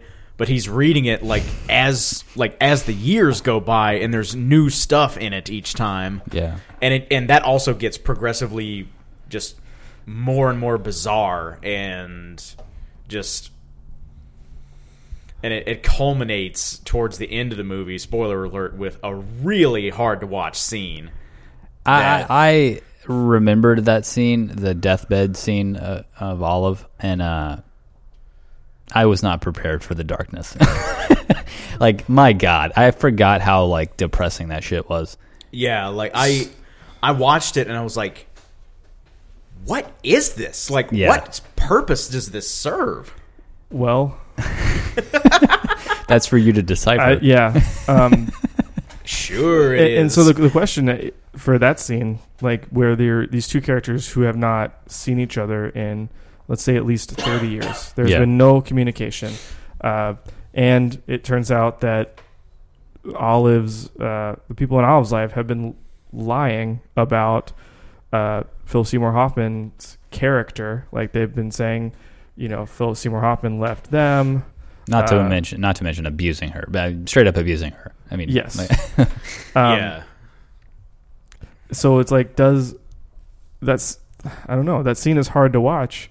So does that mean that it works? It's there's this hugely emotional scene between two people that we've never seen interact, and they're both getting very into it. Does it work? I think it definitely works personally, because I love I love, but I mean, I like Philip Seymour Hoffman's reaction to it. He ends up just like he just still loves his daughter, like no matter what, and he's just accepting these complete lies about himself, regardless. I don't know. It's tough though. It's like a really really tough scene. I think it works. It is. And it's Kevin? also she's dying because of the tattoo ink infections. That's fucking weird too. I don't know. Yeah, like the fact that like, you know, like he finally sees his daughter after all this time. She doesn't speak English, and she's been living in Germany, she's been living in Berlin, 7. but she could talk. She could speak English before that. Yeah, So most people in Germany can speak English too, but whatever. Take that up with Charlie Kaufman. But yeah, so then like her on her deathbed, and like the idea that a parent having to see their child, like, spoiler alert again, like, so there's all this like really just, you know, insanely horrible stuff that she's saying to him, like just the utmost of humiliations. And then he has to watch his daughter die in front of his eyes. Like, I don't know. Like, I guess you could make an argument for, like, whatever it's supposed to mean or whatever you're supposed to take from it. But I just thought that was just way too far. Yeah. I am loath to, like, go through this scene by scene and describe meaning, just because that's just like a trap for this movie. Yeah, it really so is. Little of it is because this movie literal. is so dense. And I realized that at that point in the movie, there's a lot of like deck clearing, like the way characters are getting moved out of the narrative, whether by death or just moving on. So it felt like maybe Charlie Kaufman he needed a scene where we wrap up this ongoing thing where he misses his daughter somehow, and why not get as much emotion out of it as possible. But I in the moment, I also think it is hard to watch because it is deeply emotional. Like, just, yes, he will say anything because he needs so desperately for his daughter to forgive him, because his daughter says that's what she needs. Like, obviously his daughter blames him, and that's wrong, but it's tough, and it works. That scene works, and that is one of the most emotional scenes in a movie that is, like, it's a serious movie and it's a sad movie, but it's also absurd. Like, Right. Oh, it's absolutely. I was on the verge of. I mean, I hate to say that. I was on the verge of laughing. It's like several times in this movie. Yeah. And not particularly during that scene, but like when she says, yeah. I mean, she's on the deathbed and she's saying like, you gave up your life or whatever to like have anal sex with her. I was just like, what the fuck? Homosexual sex with your lover. Yeah, it was like homosexual sex with your lover, Eric. And he was just like, I laughed. I was like, wait. I was like, it was the weirdest feeling because it's like laugh crying. I was like, what the fuck? What is happening in this movie? Yeah, like, It's extremely confusing. Yeah. And like, strange. The fire in the house, like, I guess, I mean, I felt like that was a little on the nose. Like, that was the only time I was like, okay, like, yeah, yeah, 'cause, like, I thought it was on the nose at the beginning. Oh, keep going. I'm sorry. yeah, because I mean, like, she's for sure like the flame, the one that gets away. Oh, I read that differently. I did too. Oh, But so you're right. You're right about that. I definitely read it more as a her thing. Like, she's at a point where her life is on fire. She's like 36. I'm single. I don't have a house. I don't have anything. The guy I want to be with is not interested. And then she buys the house. But you are correct in that she ends up as the one. I think I literally took it as like the entire movie is like the time doesn't exist in this movie. She basically dies in the fire, so it's just like it's always burning. Like, she buys this house, she buys the mortgage shackles, you know what I mean, and dies in the house. This is what I love about this fucking movie, though. You like, might say that there are layers. Indeed. We all read that totally differently. Exactly, Right. and that's what I'm just gonna spoil this now. I gave this a fucking 5 out of 5. That's why I love this movie. It's like, holy shit, there's like so much going on, and I don't know. I almost want to watch it again, just to Except that, God damn it, I don't. yeah. It's like you were emotionally very tough, my friend. And that's, so I just said he writes in layers, and like there are emotional layers, there are layers of meaning, and then there are literally layers of the narrative where like so Caden hires a man played by Sammy, played by Tom Noonan, Right. who you've seen throughout the whole movie as someone who's just following Hoffman around. Caden, damn it, I gotta pick. Just following him around, and you see him like off in the backgrounds of frames Behind trees. Yeah. And eventually, when Caden puts out a casting call for someone to play him in the play, Tom Noonan shows up and says, I have no resume, but I've been following you for 17 years. I know you more than you know yourself. And Hoffman's just like, well, that sounds normal. You got the job. Yeah. And Because that's where Hoffman's at that Yeah. point in his life. And, you know, there's all kinds of complications of like Hoffman watching somebody play him in like the arguments he was in the night before. Yeah. But he's in an argument with his wife, Michelle Williams, but Michelle Williams started as an actress playing herself. So she's like, no one ever gets hired to play her. So she's arguing with her husband the night before, but then arguing with the guy who plays her husband the next day. And it's just Yeah. like, that's all fucked.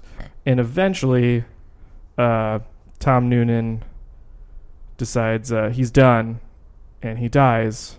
Well, first of all, Philip Seymour Hoffman sees Tom Noonan with the real Hazel, gets Right. fucking pissed and says, no. He sees Hazel with the real- in New York. the real Hazel. Yeah, he see. This is so. Oh, confusing. yeah. He sees Hazel on vacation in New York with her family, her new family. Yeah. Gets fucking depressed and says, "Fuck it, I'm going to jump off this building." A random stranger saves him, and it gets reenacted in Synecdoche, New York. Yeah. But everyone's an actor, and I'm assuming that he just didn't put the person there to save himself. Right. Or Yeah. So there's no one there to save the or like And the Tom copy. Noonan knows that. Yeah. or Yeah. like Sammy. Yeah, Sammy. I guess didn't like. I think Maybe he was counting on Yeah. someone to save him, or maybe he just Maybe. like, oh well, this is how the story ends. Like he'll I actually do it. But then think he was he's making a conscious admonishing the decision. dead body, like, I didn't jump, Sammy. I never jumped. I was going to, but I never. Wow. But I think that scene encapsulates the movie, though. It's like he's so narcissistic and he's so like in his own head that he doesn't even account for. He does. It's all about him. Yeah, it doesn't count for anything. Yeah, And it goes all the way to the end of the film. It like I feel like the entire movie he just wants, and like towards the end of the movie, like he gets an earpiece and it's another person that's playing him. She is just basically Diane Weiss. Yeah, Yeah. she's basically just telling him what to do, and I feel like that his entire life he's wanted that. He just wanted someone to fucking tell him what to do, Yeah. and he's just like, I want to come back to this ending, but I do want to talk about the funeral for Tom Noonan, because this is where like I was like, this is the movie and its tone wrapped up in a nutshell. yeah, Like they go to a funeral for Tom Noonan, for Sammy, out in the city. They are outdoors. They are not in the warehouse, and it's like this sad scene. And Philip Seymour Hoffman gives this kind of like, what I was thinking, like what I heard is like this bullshitty writerly yeah, line about like just all these people, they're not extras, they're all leads in their own plays. Like, and it's and there's it's like like, a ugh. screen in the background with more Yeah. people in the out. well, so that they recreate this the next day, and like that with the actors, and that scene is immediately undercut Yeah. with the ridiculousness of just hearing that line repeated back, and then also like the preacher giving the funeral address is Yeah, ridiculous, and then he ends his speech with like I wrote down, "Fuck everybody, amen."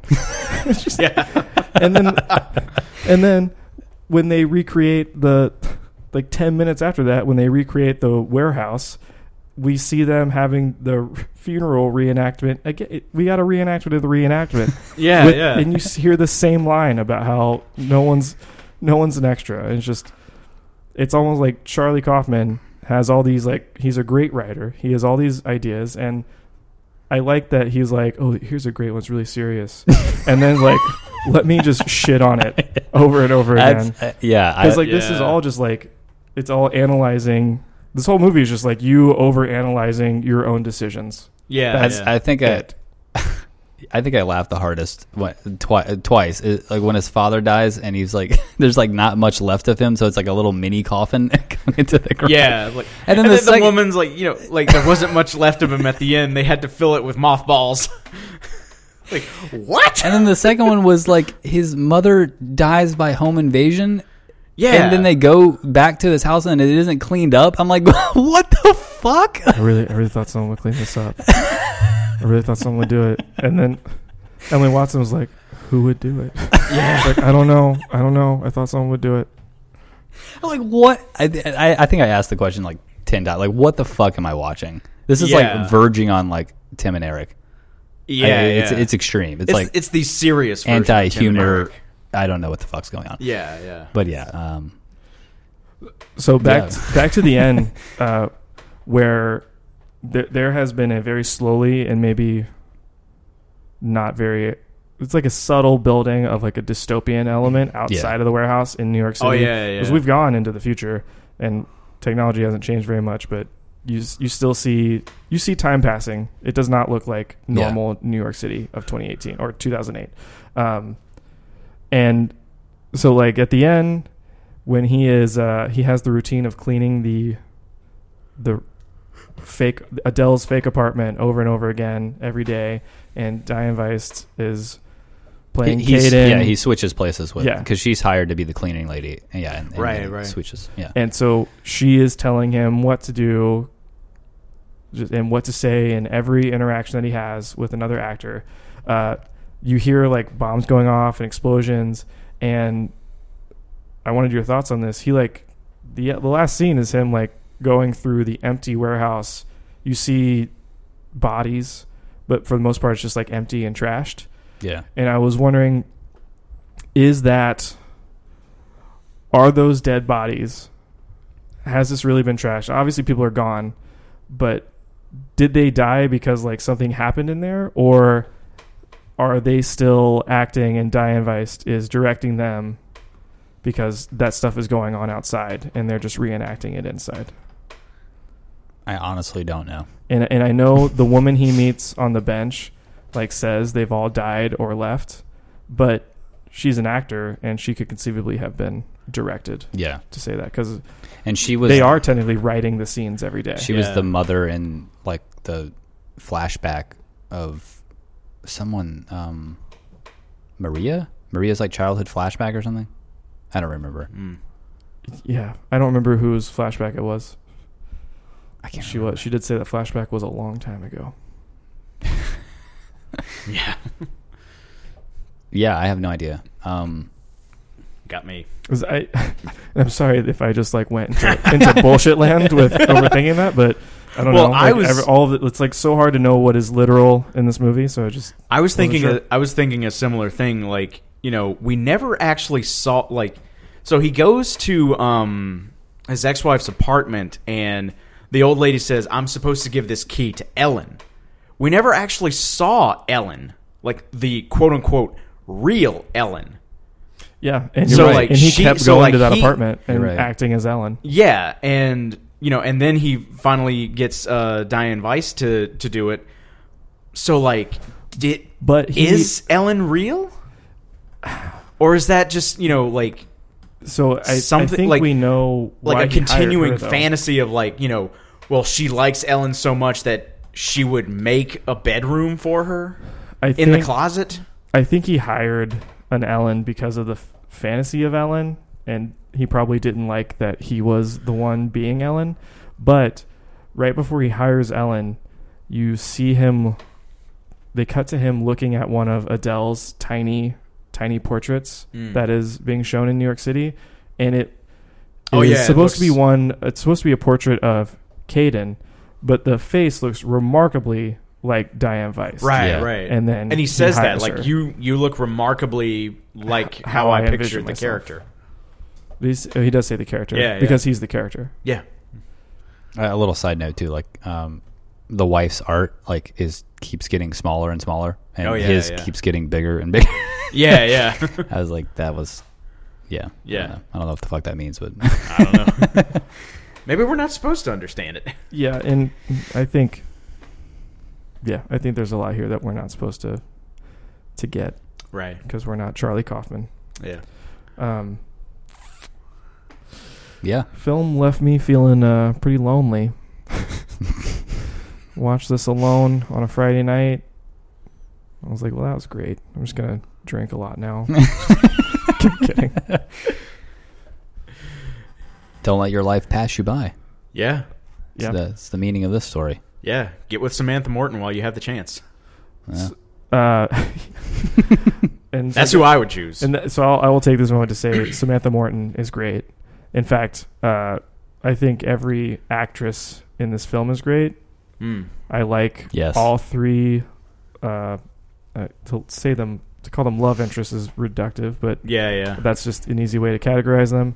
And then like Emily Watson, who doesn't have a whole lot to do as Hazel's stand-in, Yeah. is great in the scene where they leave the warehouse together.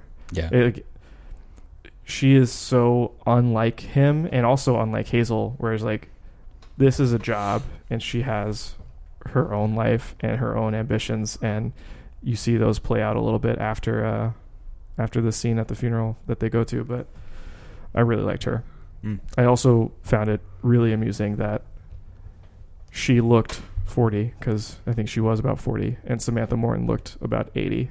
And pretty sure Yeah. Samantha Morton's a good bit younger than Emily Watson. Right. Yeah. Great makeup. Indeed. And the last thing I have to say is that really like the score. Really like that music. Reminded me of Eternal Sunshine of the Spotless Mind. Yeah, the like piano. Yeah. That was fantastic. I was trying to think of the scene. I think this is it. I couldn't remember who it was, but it's like the flashback of it's when Philip Seymour Hoffman gets himself replaced. He's the cleaning lady, and she's playing him, and it just shows her doing like the daily life with the gay lover, and it's just like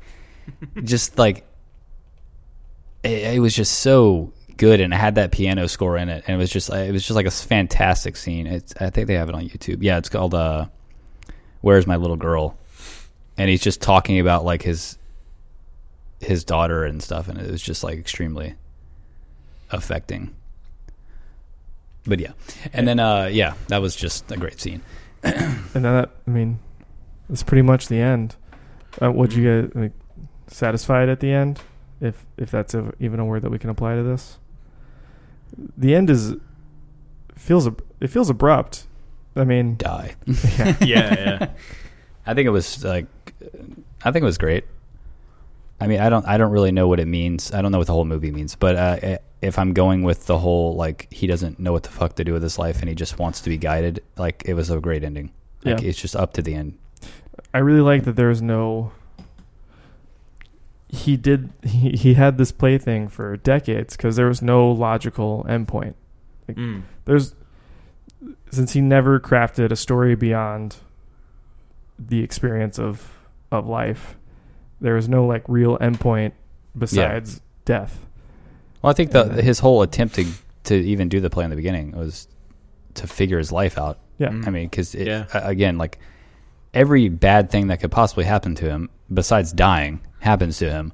Yeah. And he just doesn't know what's going on, and he just wants to be loved. Yeah. It reminds. And I he's laughed. trying to- I laughed yeah. a lot every time like we would see a symptom of something, like when he's eating dinner and trying to create saliva, Yeah. and then like just bouncing up and down trying to get food down his mouth because he can't swallow. Yeah, and all the poop in the movie too. A lot of poop in this a movie. lot of rifling through stool. Yeah. Got to check that stool. Yeah. Think there's blood in my stool. Really loved when Sammy was like, "Ooh, gray poop. I've never seen you have gray poo. What does that mean?" Yeah. What did you guys think about Philip Seymour Hoffman? Kevin, you gonna shit on my parade? You're not a master. You're not a fan of the master, huh? No. Yeah. Which Do you have to be? So like this? No. Well- I was just like Well- I'm thinking of his track record with. Well, yeah. I Philip mean, Seymour I Hoffman. like Philip Seymour Hoffman. Yeah. Fine. I just didn't like the Master, Yeah. which I'm sure is going to re-infuriate John all the more. I 'Cause, also didn't like the master. You're fine. I mean, he'll yell at both of us, but whatever. okay, yeah, We'll both be fired. yeah. Anyway, but yeah, I think he's really good. Like, the problem with like anyone's performance in this movie is like trying to get to grips with the movie itself. So like, does he do a good job? Does he do like, I mean, I'm sure he doesn't do a bad job, but like, how can you like look at like performances in this kind of thing to like really judge them? I mean, I think all of the emotion that he showed was very real, and so he was great in that way. But So Yeah, to it's me, just- that makes it sound good. Like yeah, a performance never got in the way of what this film was trying to do. Yeah. Even if I don't know what the film was trying to do, like I never had to clock out and be like, well, that was a shitty line reading. yeah. I something feel like like with a movie like this, though, like the acting needs to be even better than like your average. Like because it's so, if you don't have a story like holding your hand, like yeah. what else do you have? Like I don't know. Yeah, you're kind of relying on the actors to like hold Guide your hand you through it. Yeah. through this. Yeah, and so I'll say I think Philip Seymour Hoffman did a great job because I did not feel sufficiently guided, but he was still holding my hand. Yeah. We went through the dark together. Right. Yeah. I can't complain about anybody in this movie Yeah. at all. Even the Same. guy who couldn't learn how to walk right. I liked him. Right. Yeah. Well, yeah. Ratings? So now I'm nervous because I'm worried that like one of us will give a negative rating, but we haven't really said anything negative about the movie. It's like we went through like what this means and what he's trying to do, but we never offered. Besides Jonathan, we never offered like a qualitative judgment. Yeah, I mean, I'm gonna say a 3, only because like while I was watching it, I've like even though I enjoyed a lot of the things in it, like it just didn't pull me in, and like it really always kept me at a distance. Not with, I mean, maybe watching it again later on, having seen it once before, I'll think differently about it, but like I don't know.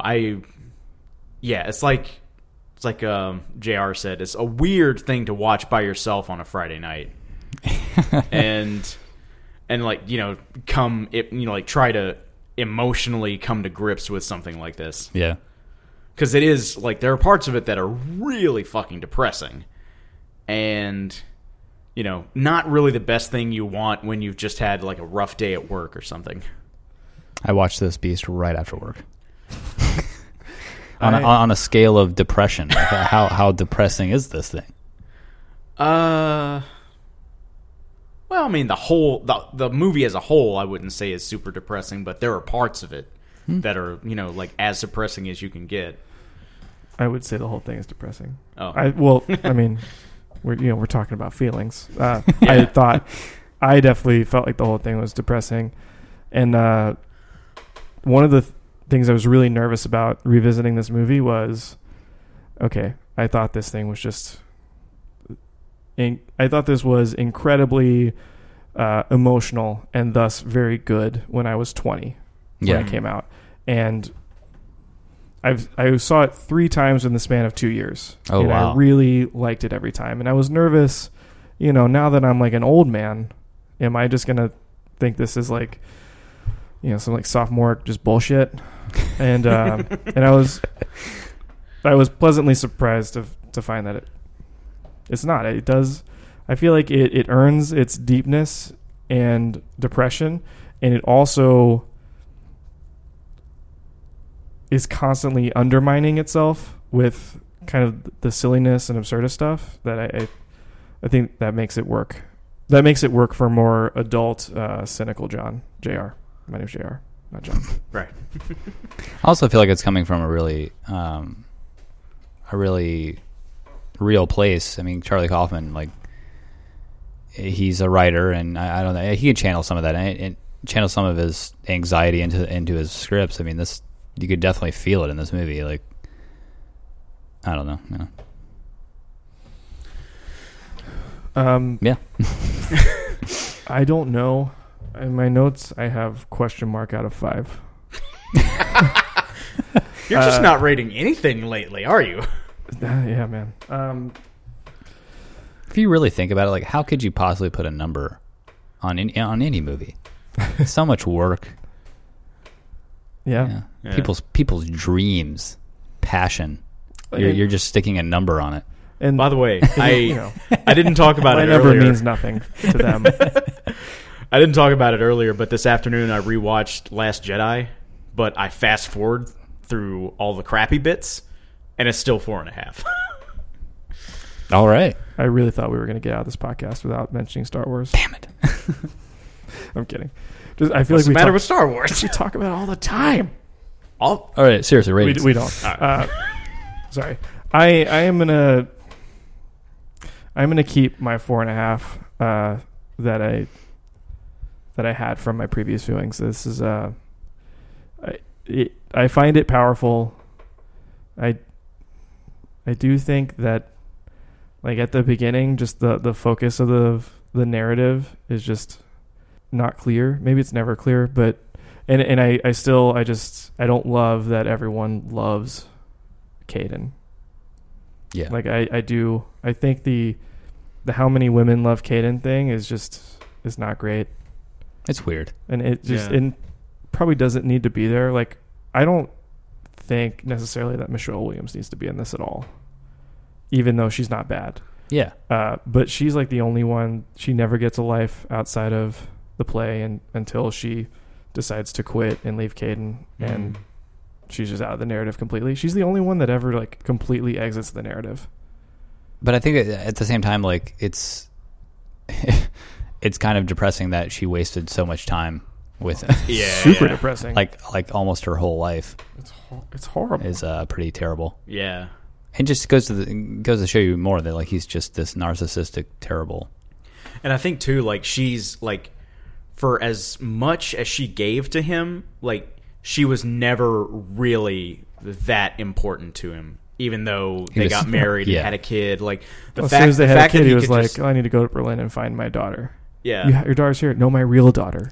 Yeah, it's like, I want to be here for you and Olive. Ariel. And she took him back after that. Yeah, God. and like that. Brutal. Yeah, that poor woman. And like, but yeah, like the fact that she's the one who, like, doesn't recur again, like, just shows, like, he never really had it. Right. Had it So for maybe her. yeah. So I guess that's what they wanted, at least one woman he doesn't care about. It just, well, whatever. I can't go full 5. You guys know I'm allergic to going full 5. Understandable. 4.5. And 3? Yes. Cool. And 5. All right. Yeah. All right. All Kevin, right. you want to take us out Yeah. So to eat? I mean, like, you going to buy food for us? Oh, thanks, Kevin. when did this become a thing? New ritual. Kevin Kevin buys his buys food. podcast lunch or dinner. Whatever. Dinner at this point. Well, so for next time, it's my choosing for the deep dive. I don't. Choosing. I thought you were just gonna say my shit. Last This is Jedi. my shit now. There was a lot of shit. Yeah. Yeah. So we are going to watch Black Robe from 1991, directed by Bruce Beresford. Black Robe. I don't think I've Yes. ever heard of this. It's about this French missionary, and he's trying to travel across Canada to get to this mission where he's supposed to take over, but he needs the natives to guide and protect the him and the people that he's going with. And so it's like a real like clash of cultures, and it's been a while since I've seen this one, and I know at least none of y'all have logged it on Letterboxd, so No. this will be an interesting one. Sounds interesting, yeah. Yes. All right. I guess that's it. All right. So, as always, feedback at Film Yak Podcast. If you want to berate us or congratulate us or, just suggest things to us, ask us questions. And we will be seeing y'all next time. Bye. Bye.